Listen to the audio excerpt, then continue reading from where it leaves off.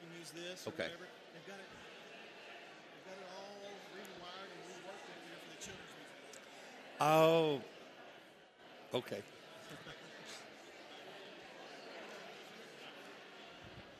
All I'm saying is, if that doesn't get working Will pretty do. quick, use this. Yeah. Okay. Thank you.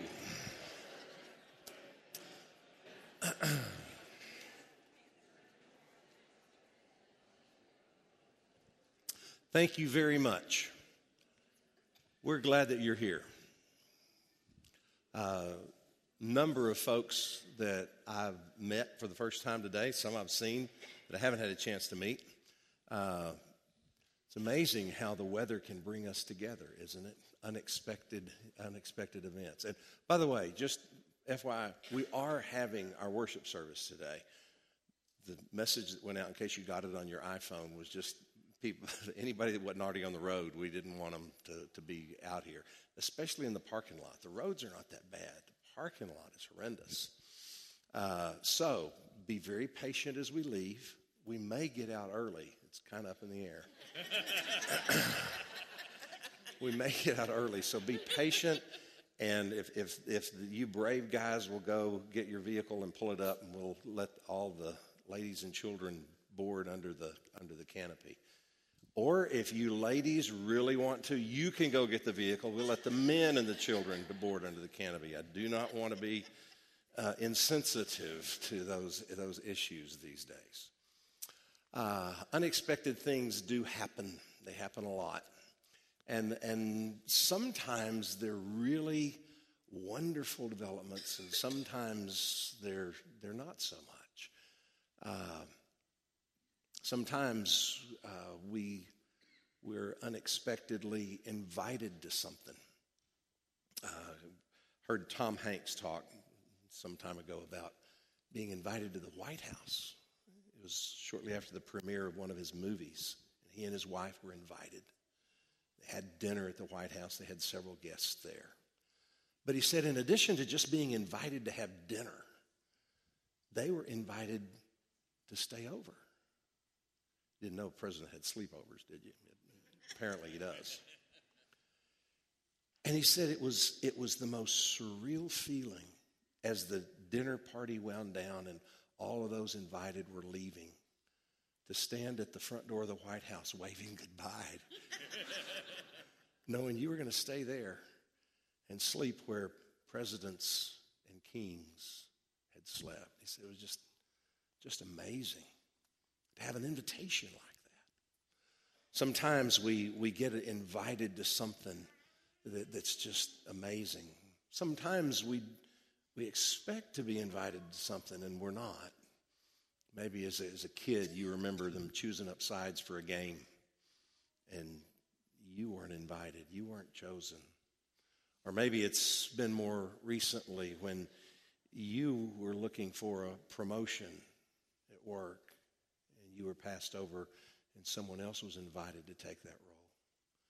And it hurts. No matter whether you're a kid or a grown person, it hurts not being invited. But we invite people that are special. Sometimes I get to go to the hospital when a family has had a new baby. And it's a wonderful time. They're so happy with that precious little child. And they're there, and the special people in their lives are there. The parents, of course, and the grandparents, and the brothers and sisters and aunts and uncles and cousins, and special friends, people that they treasure that relationship with. It's really neat because that's who we want with us in times like that. That's who we ask to come and share that kind of experience with us.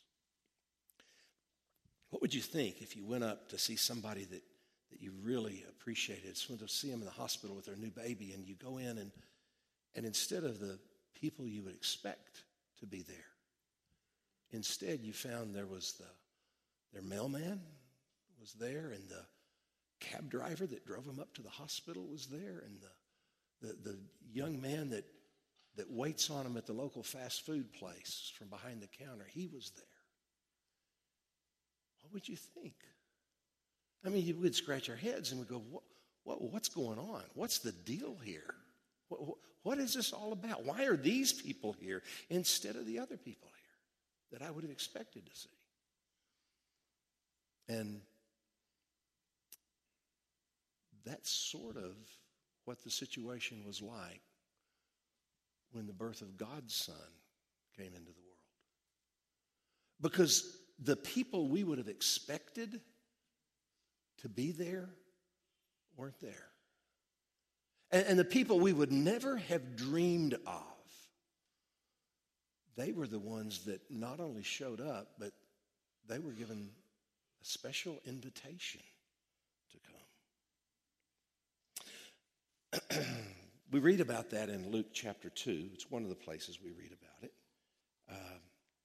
Beginning of verse 6, Mary and Joseph have gone to Bethlehem for the census. Verse 6 says, while they were there, the time came for the baby to be born, and she gave birth to her firstborn, a son.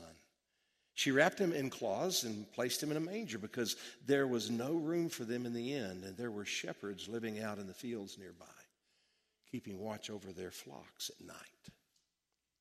An angel of the Lord appeared to them, and the glory of the Lord shone around them, and they were terrified. But the angel said to them, do not be afraid. I bring you good news of great joy that will be for all the people. Today in the town of David, a Savior has been born to you. He is Christ the Lord. This will be a sign to you. You'll find a baby wrapped in cloths and lying in a manger. And suddenly a great company of the heavenly host appeared with the angel, praising God and saying, glory to God in the highest, and on earth peace to men on whom his favor rests. When the angels had left them and gone into heaven, the shepherds said to one another, let's go to Bethlehem and see this thing that has happened, which the Lord has told us about. So they hurried off and found Mary and Joseph and the baby who was lying in the manger.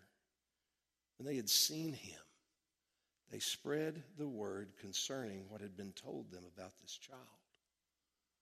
And all who heard it were amazed at what the shepherds said to them. You know, it was an amazing thing to hear. And I'm sure, as I've always thought when I read that, I'm sure that's what was so amazing, that this would have happened.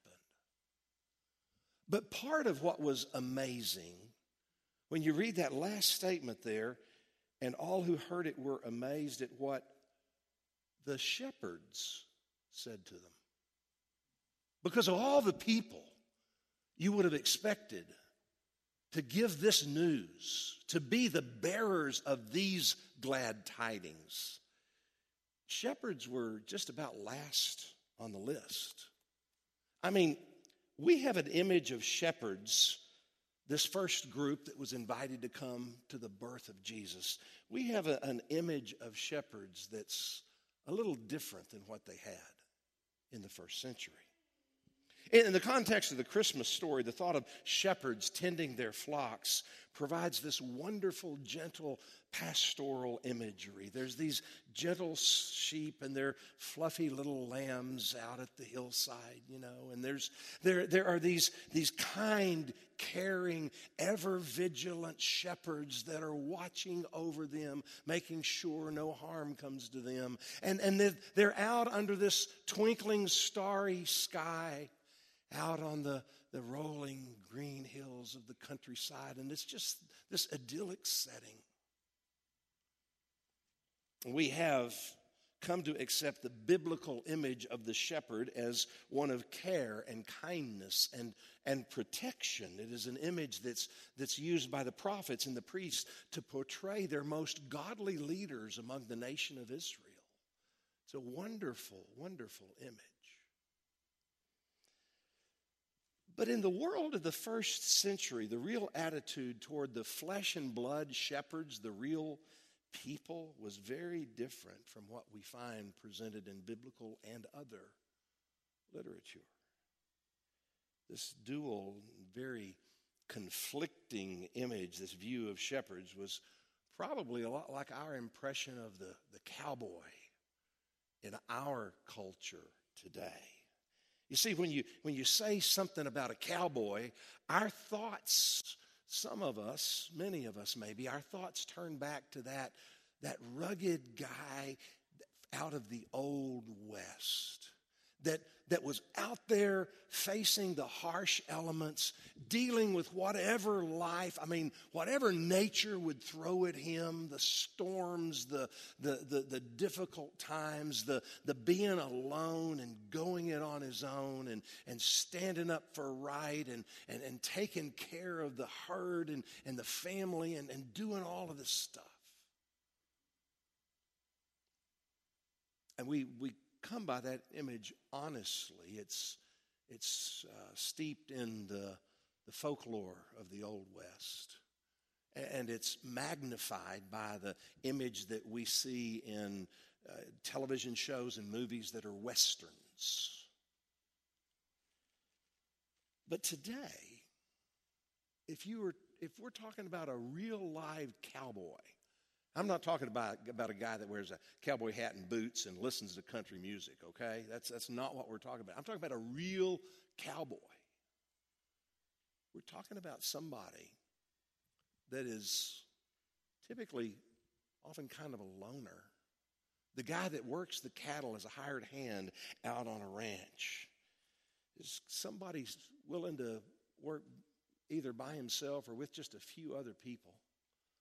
Sitting on a horse all day, doing some very routine and probably pretty boring tasks.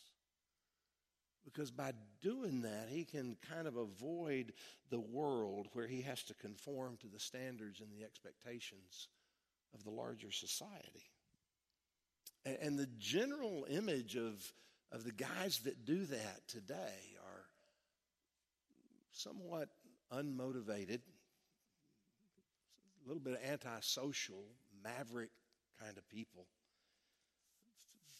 maybe not of tremendous ability and normally not the best character, who live primarily for themselves, for the present, and have been known to, take the better part of a paycheck and spend it clubbing over the weekend in a place that they just might get into a fight of some kind. Kind of the image that prompted the old country song, "Mamas, don't let your babies grow up to be cowboys. Don't let them pick guitars and drive them old trucks. Let them be doctors and lawyers and such." Cowboys are not they're just not right at the pinnacle of our respect and admiration. Not the real ones in today's world.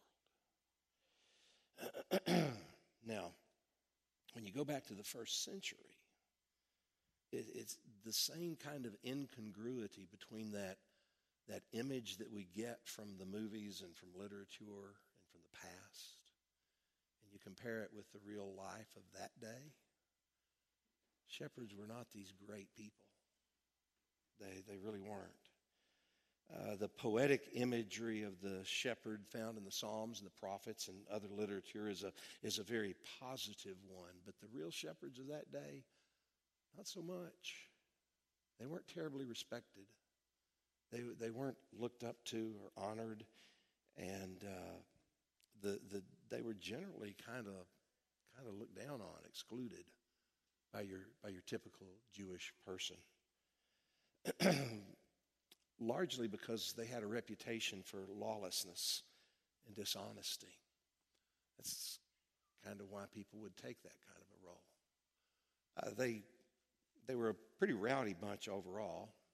Because they usually worked alone out with the flock, they didn't have to answer to a lot of people. It was real easy to sell off a lamb and then tell the owner of the flock that an animal had carried him off. And it wasn't just that they were kind of distasteful from society's view. From a religious point of view, it was even worse. Sheep have to be taken care of 24/7. And if you're a shepherd, you're generally going to be working on the Sabbath, which didn't go over well with the religious people, especially the strictly observant Jews. They didn't like that. That's just wasn't honoring what God called them to be. Not only that, to care for the flock the way they had to, they would be constantly looking through the wool of the sheep for bugs, pulling them out, killing them, or taking them out from around their eyes. Not very appetizing, but and so as they killed a living thing, they were in contact with death, which made them ceremonially unclean, which means they virtually never were allowed to participate in the feasts or celebrations of the Jewish people, those religious observances they had. Society didn't think much of them. Religious people didn't think much of them.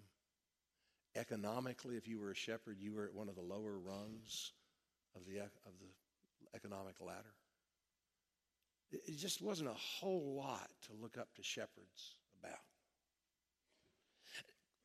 Now, if you were inviting someone to the birth of the Son of God, would they be at the top of your list?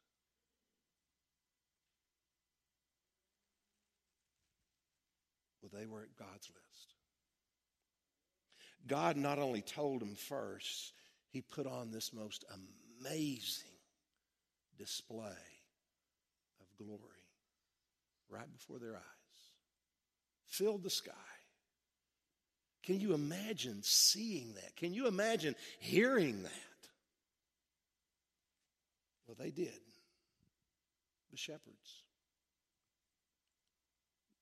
Doesn't make sense to us.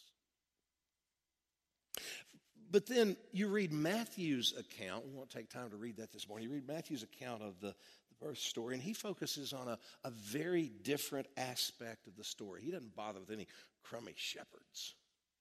He goes to the opposite end of the social spectrum, and he focuses on the elite. Matthew tunes in to the Magi who have come to see Jesus. You know, the people we talk about as the wise men, or the three kings from the Orient, as the old song that we hear this time of year talks about. Either way, it's an image of people from a far-off land in an exotic way that come to listen to what's going on and see what God has done. It's a picture of wealth and honor as they bring gifts to this child and they bow down and worship Jesus. Now that's the way to tell this story, isn't it? That's what we need to be hearing about. The kings themselves bowing down, bringing gifts. That's more like it. Luke needs to take a couple of pointers from Matthew here, telling this story of the birth of Jesus, don't you think? Until we understand who the Magi really were. Because when we do, we get a totally different impression of what was going on here. You see, the Magi were the counselors, the wise men who advised kings and nobles on affairs of state. And they did so based on their knowledge and their experience with astrology. Okay? Reading the stars and the planets and how they align and what that said. Because with the astrology is the study of the stars and the planets with a view, with a belief that they will determine and they will predict, if we can read them right, they will predict exactly what's going to happen. That's why they were looking for the star. Because that's what they were all about. Now, most of us don't know a whole lot about astrology today. It's probably limited to what we read on the web or in the newspaper, or maybe we've bought some little trinket that's a sign from the zodiac or something like that. Or we listen with curiosity when somebody talks about this kind of stuff. But we basically just kind of assign it to a harmless sort of a superstition that we're not all that worried about. We have only a vague awareness of what it really is. Because the truth is, it's really not harmless at all, in its more significant forms. In ancient times, it was almost always accompanied by the worship of the stars and the planets. Of course, that was a long time ago. And so we're tempted to think that's really, nobody gets really into that the same way anymore. Truth is, that's not the case, unfortunately. Several years ago, we had the advent of a comet that came by. It was called the Hale-Bopp comet. You remember hearing about that? Doesn't come by very often. It had been about 4,200 years since it had been by the earth where we could see it the last time. But it came by, and because it was so rare, the media, the news outlets, it was a novelty that they sort of had a heyday with it. Not everybody treated it as a novelty. There was a group out in California called the Heaven's Gate, led by a man named Herf Applewhite, who took it really, really seriously. He interpreted this as a sign from the heavens that they would be taken to a higher state of existence. And an article on their website said the comet was the, quote, marker we have been waiting for, the time for the arrival of the spacecraft from the level above human to take us home to their world. And the 39 followers of that cult, ranging in ages from 26 to 72, they left this earth. All right, but it wasn't on a spaceship or a comet. It was through a lethal dose of phenobarbital and vodka with a little bit of suffocation thrown in just to ensure that they all committed suicide. This isn't something that just results from harmless superstition, folks. God's never permitted anyone who wanted to follow his will to embrace astrological enterprises. In fact, in the law of Moses, they're commanded to kill people that do that. I don't think God gives the death penalty for something he's not serious about being a bad thing. So the appearance of the Magi in Matthew's account of Jesus' birth is absolutely shocking. What in the world are they doing here? I mean, by race, they were Gentiles. No self-respecting Jew is going to have anything to do with Gentiles.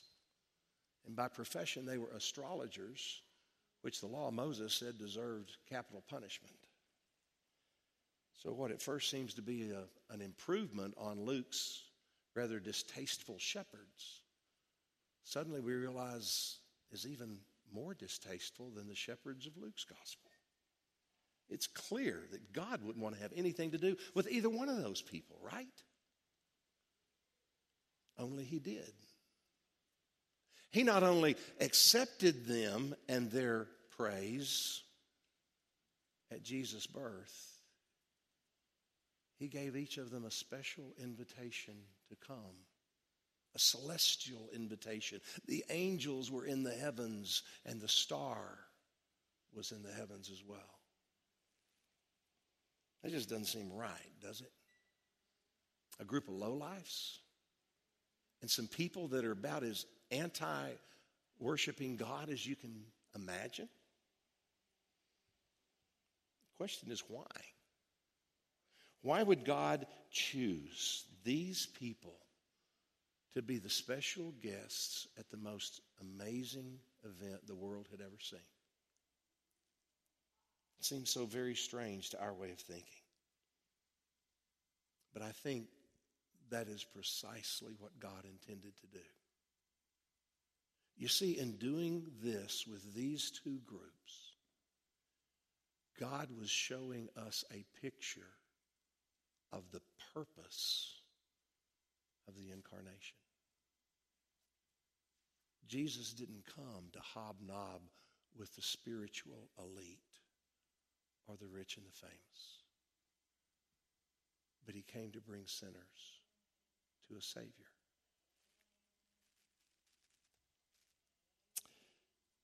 Those who he invited personally to participate in the event demonstrate clearly that he did this for all people. And there's no barrier in the world that can keep us from being invited to come and receive him and worship him. So many times people who need God and deep down really want to belong to God. They listen to these voices. Sometimes they hear it from other people. Sometimes they hear it in their own minds. These voices saying, you don't really think God would want you, do you? You don't really think God would accept you, do you? And they think, God wouldn't want me because, man, my life's a wreck right now. God wouldn't want me. I can't even hold down a job. Can't even find one. God wouldn't want me. I keep it hidden from everybody else, but then the substance problem is getting out of hand. Or this porn habit is really growing. God wouldn't want me because you fill in the blank. The truth is, God wants exactly someone like you. The message of the incarnation is that God knew exactly who the shepherds are. God knew exactly who the Magi were. And he invited them anyway. Not just anyway, he invited them especially. And God knew what you would become before you were ever born. And he invited you to be his child, to worship the King of Kings. That's clearly explained in the beginning of John's Gospel. In John 3, for God so loved the world that he gave his one and only Son, that whoever believes in him shall not perish, but have eternal life. For God did not send his Son into the world to condemn the world, but to save the world through him. You see, in Luke's story, he tells us that the lowest sinners among the people of God are welcomed in Jesus. Matthew tells us that even the abject pagans are welcome to receive Jesus. And John tells us that wonder of wonders, you're invited to receive Jesus as well. Richard Armstrong had fallen hopelessly in love with a lady who lived next door to him. They dated very seriously for about a year. And then they had a falling out argument, some silly argument started it. They wound up breaking up. But after that happened, he realized how hopelessly he was in love with her. He began, because he loved her so much, and yet because he was painfully shy and lacking in self-confidence, he began writing her letters, love letters. Every week he would write her a letter and go and slip it under her door for her to read. For over 40 years, he wrote her a letter every week, and he never got a written or a personal response. After writing her 2,184 love letters, this man whose heart would not let him give up finally mustered up the courage to go knock on her door. And when she answered, he asked her to marry him. And to his surprise and delight, she said yes. And at age 74, they were married. Imagine God's dilemma. Time and again, he tried to get his message of love through to human creation with little response. And finally, he wrapped that message in a person, and he delivered it to earth. And he invited some shepherds to come and some magi to come. And he has invited you to come. The question is, what will we say? Let's pray together. Father,